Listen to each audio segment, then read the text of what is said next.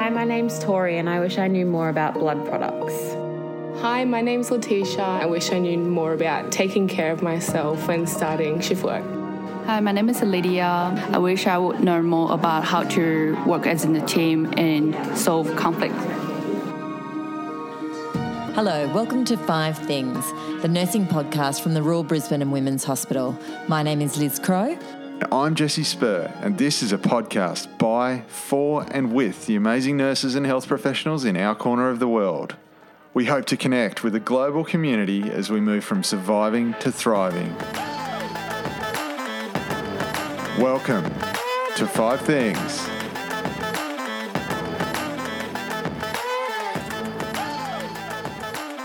I'm Liz Crowe. And I'm Jesse Spur.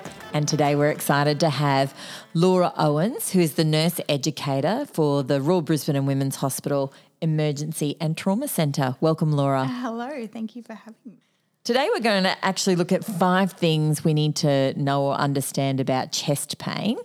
Before we jump into that, we're always curious to get to know our guests. So, Laura, do you want to tell us a little bit about yourself and how you came to be the nurse educator in emergency? Nursing for me and the Royal has always been a bit of a family affair.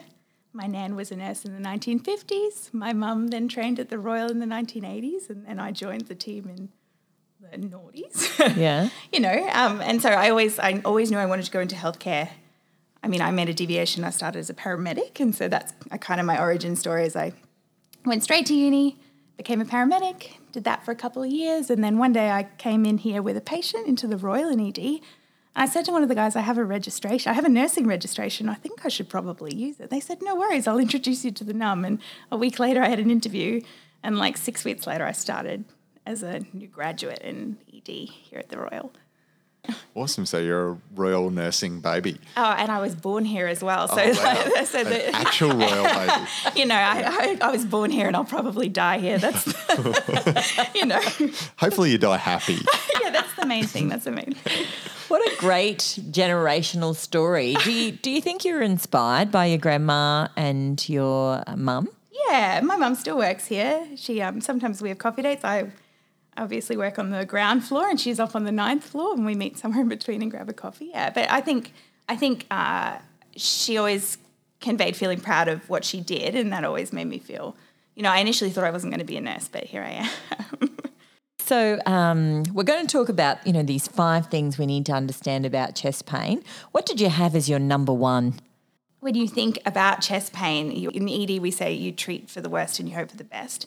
And so you always have to consider, yes, this could be something very simple, but it could also be something very serious. And so what you need to do is, rather than making an assumption, is do a bit of assessment and try and figure out what that is. We're starting with the presenting problem of chest pain.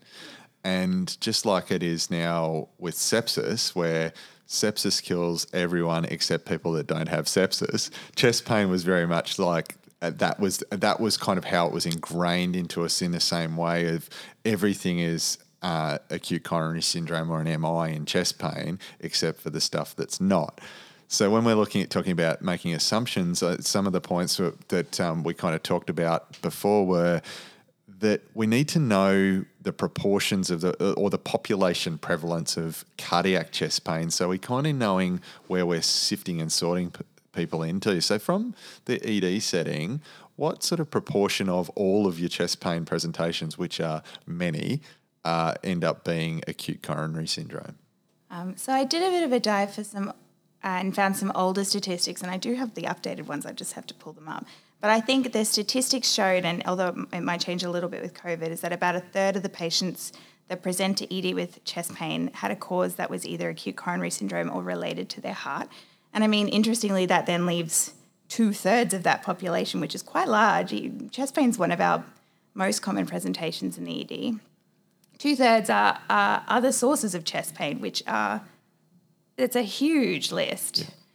I tried even in preparing for this, Googling how many differentials of chest pain there are. It was like I can write them all down and tally them up, and there's lots. It could be reflux, it could be muscular, like maybe they've gone to the gym. Is it a strain? Have they got inflammation around their chest from because they've got pneumonia. The list is very far-reaching, and I suppose that's probably one of the most complicating things about chest pain is you really do need to look into it a bit further and decide, is there an immediate life threat, and then work from there. Yeah, which I think plays off that idea of if we know what the likely prevalence of this is, we have the suspicion about the really serious stuff, and then we're doing our assessment and any investigations to actually move the needle on the probability of that being the diagnosis that something ends up with. And we don't talk about that a lot in nursing, I don't think, that well in terms of understanding how the data we gather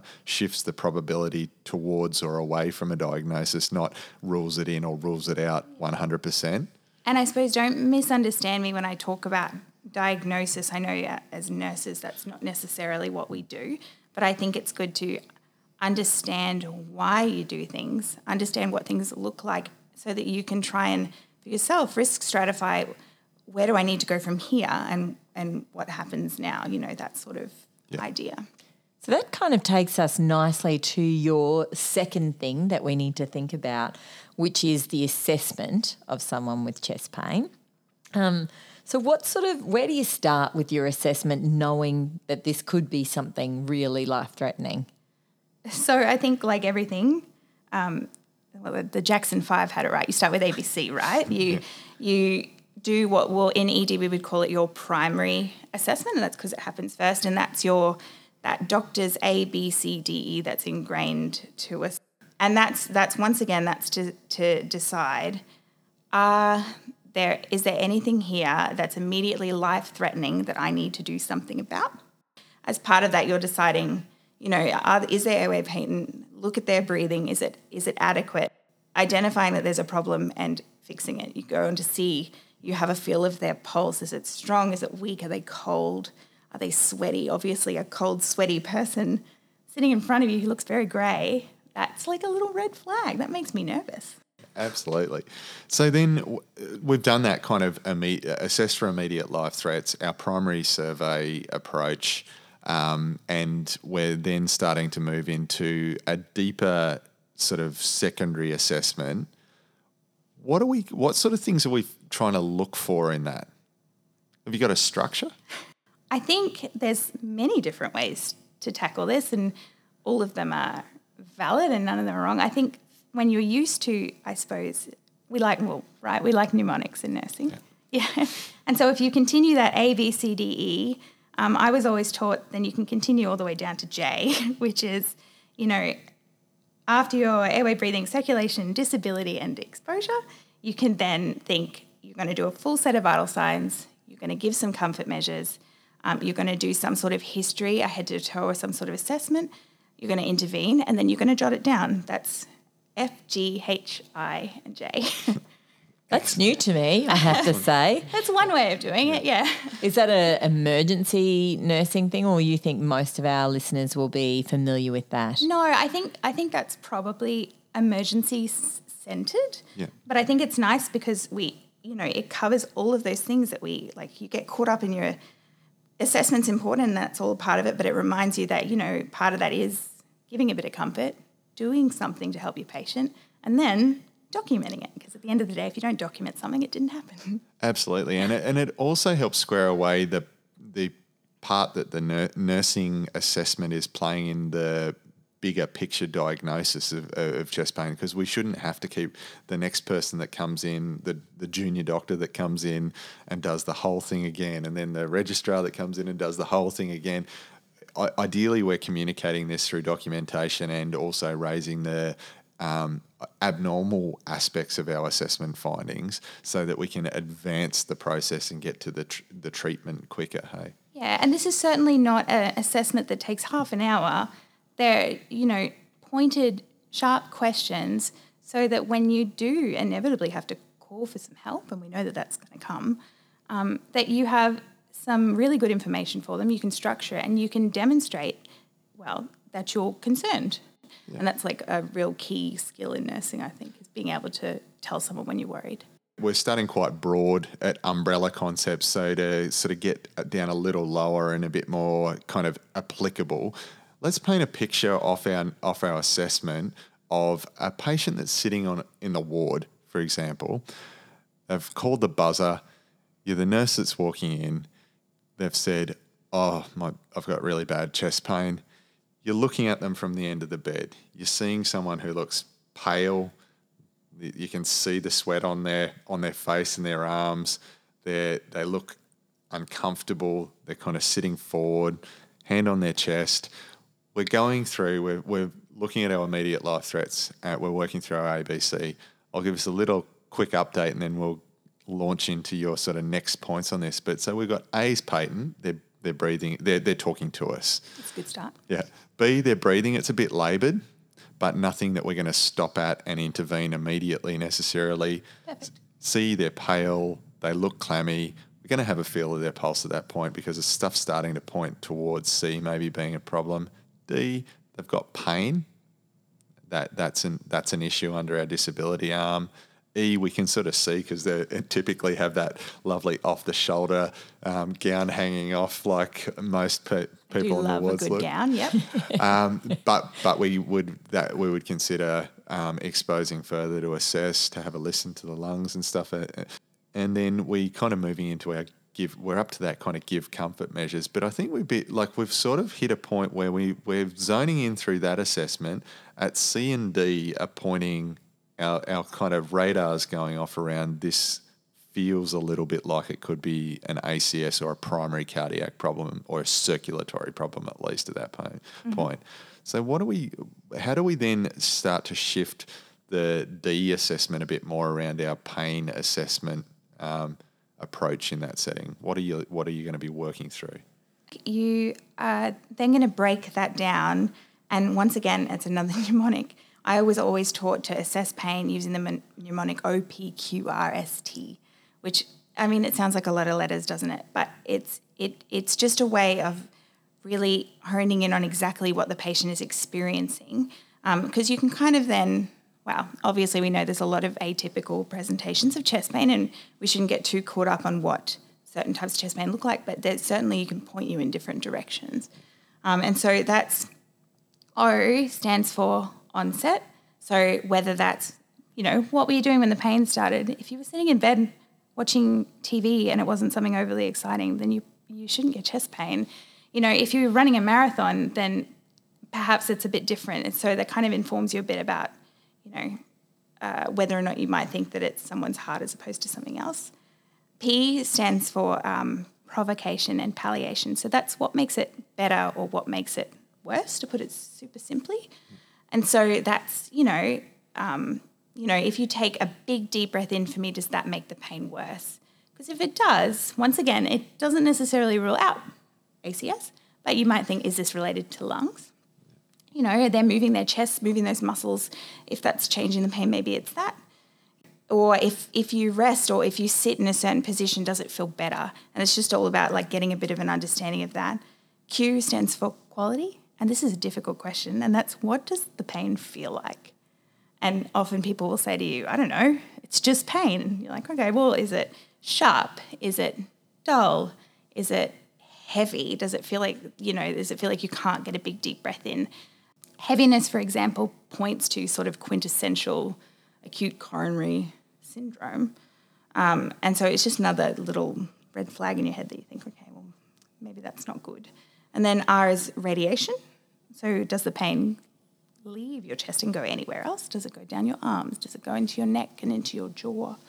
And that's common. I know when chest pain radiates down your left arm, for example, the chance of it being acute coronary syndrome is significantly higher. But also, like in my experience, I've seen lots of people who truly complain of mostly pain in their neck or pain, between their shoulder blades and their back, and all of that kind of stems from their chest. And then S is severity, and that's asking for a good pain score. If 0 is no pain and 10 is the worst pain you could ever imagine, I always tell my patients that a 10 is childbirth with 2 broken legs. And then they're like, I might reconsider. I don't know that it's a 10.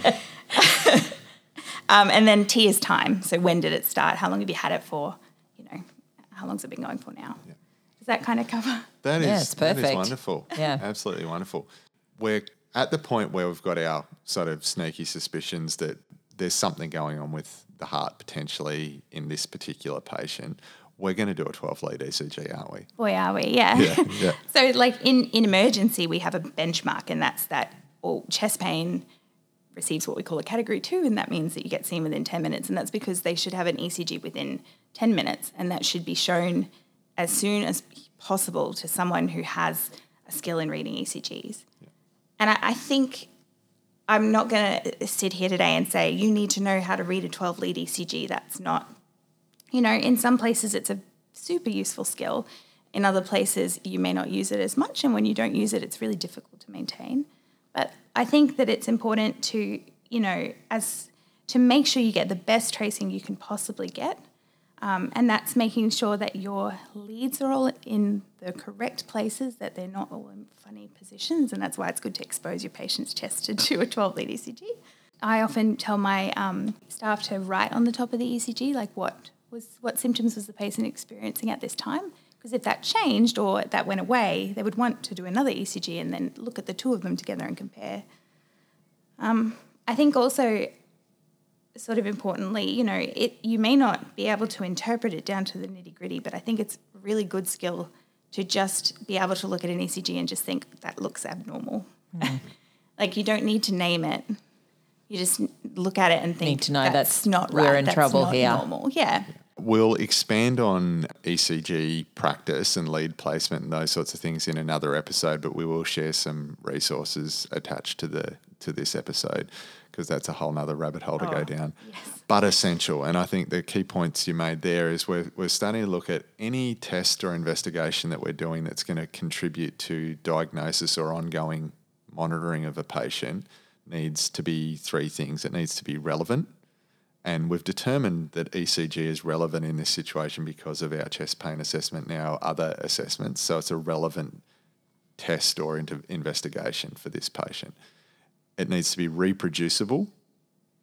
So lead placement is not just to get the accuracy and the diagnostic quality, but it's to get 2, 3, 4, 5 different people doing it the same way, so that those millimetres of change aren't just down to 2 or 3 different people doing different lead placements. And then the other one is the reliability, which we're talking about, again, from quality lead placement. We get a reliable ECG that a millimetre or 2 of difference can be interpreted as having diagnostic quality impact. Yeah, absolutely. Cool. Not being a nurse, your third point here is identify red flags within the chest pain assessment.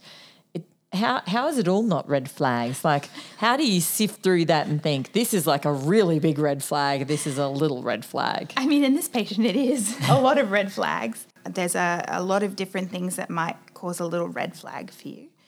I think, firstly, it's if you do a full set of vital signs and you add up your QAD score or whatever form you use, and they're sitting in emergency criteria, review criteria, that's a red flag. That's something physiologically very wrong. I would even know that one. Yeah.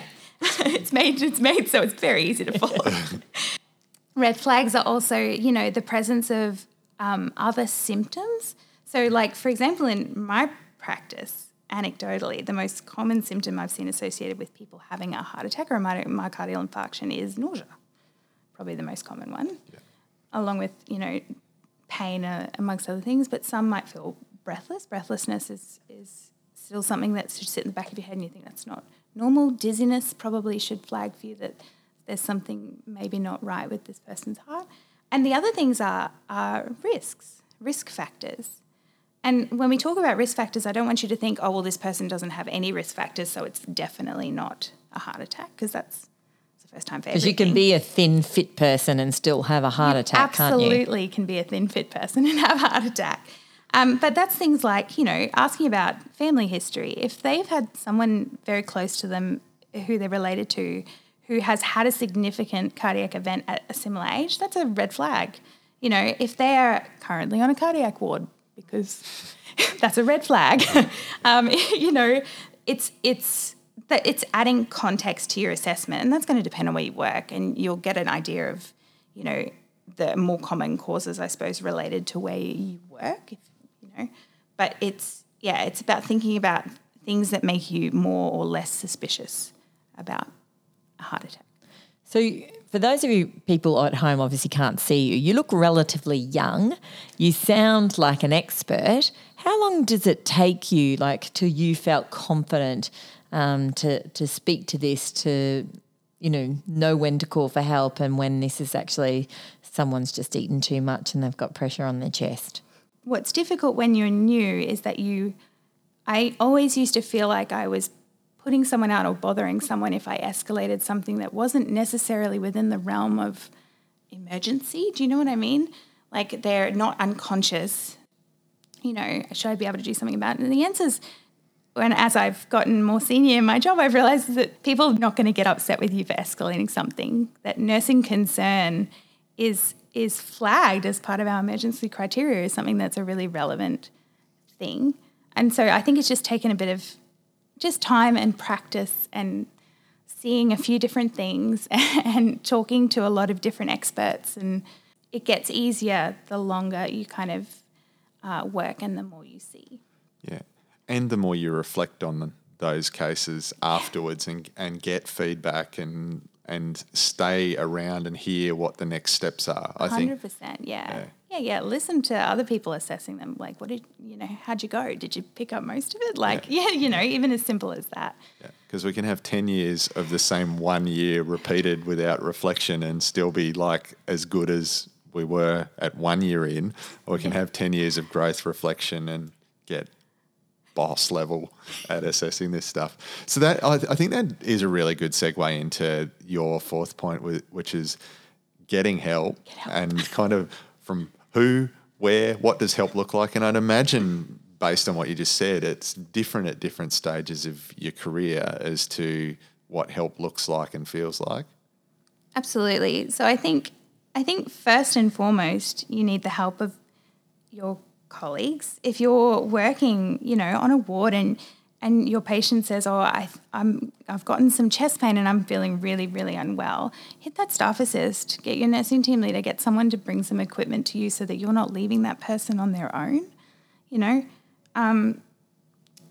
Do use the tools that are provided to you to help you make these decisions. And so I kind of alluded to, we use QADs obviously here at the Royal Brisbane, but there's lots of, I suppose, throughout Queensland Health that should be, but there's a few different iterations of that idea of between the flagged sort of.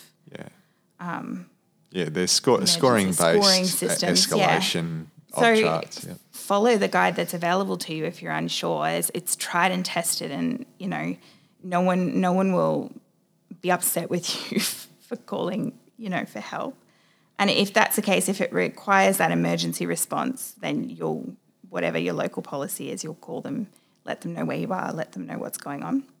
And otherwise it might just be, okay, well, my QADS is okay, and as in my patient is vitally stable and they look unwell, I could call simply just for a review, within 30 minutes. And that's knowing that if you couldn't get that in quick enough, or if something happened to your patient and they deteriorated, you can change that at any point.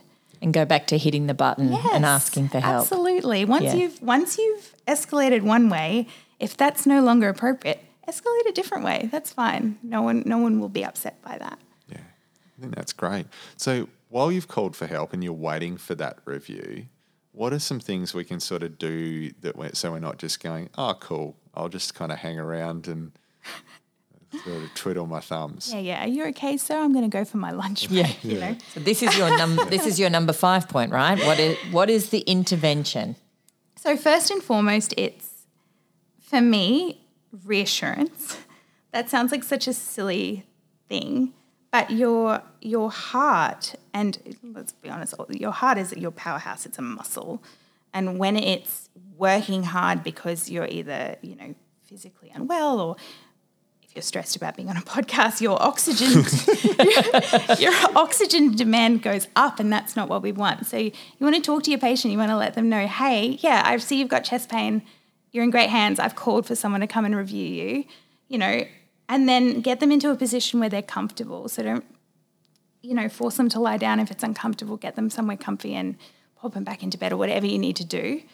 And then you can sort of add to that, you know, you can have a look at adding more, I suppose, medical interventions, for want of a better word, pharmacological interventions, whatever you can add. And so that might mean you might you get someone to bring their chart to you. You can check for orders, for example. You know, they might already have some pain relief that's charted. Give them some pain relief. If there's something physiologically wrong, giving pain relief is not going to mask it.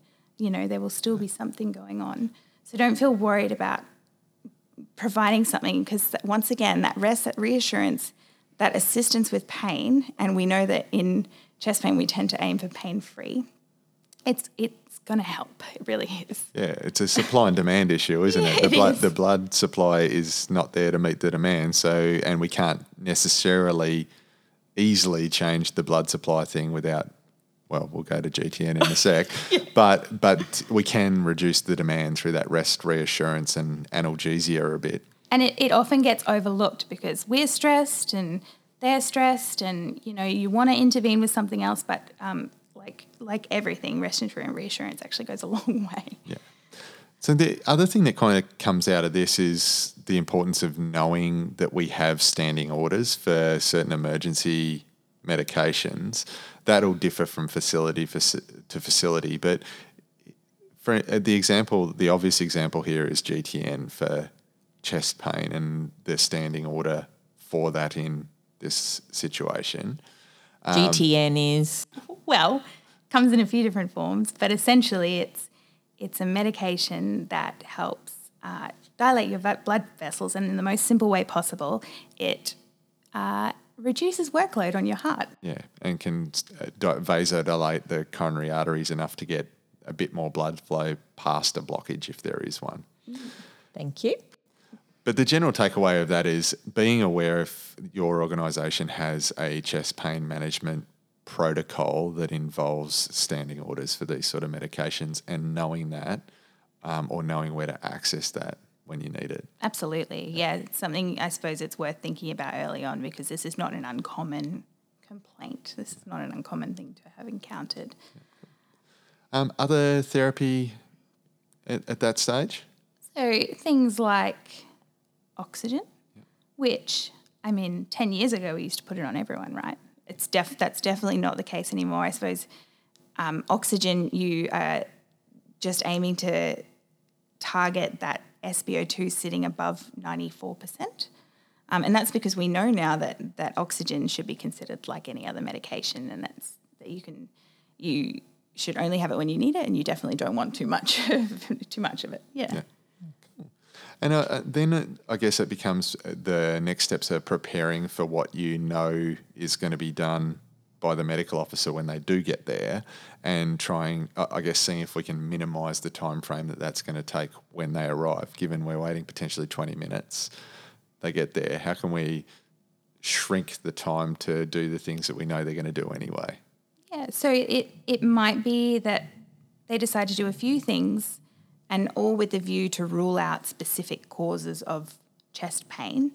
And so I suppose it depends on where you're working and how what sort of access to orders you have. But you might decide to get some equipment to draw blood close, because there's a few different markers and things that you can test for that give you an idea of whether this is, for example, an MI, a myocardial infarction, or is it a pulmonary embolism?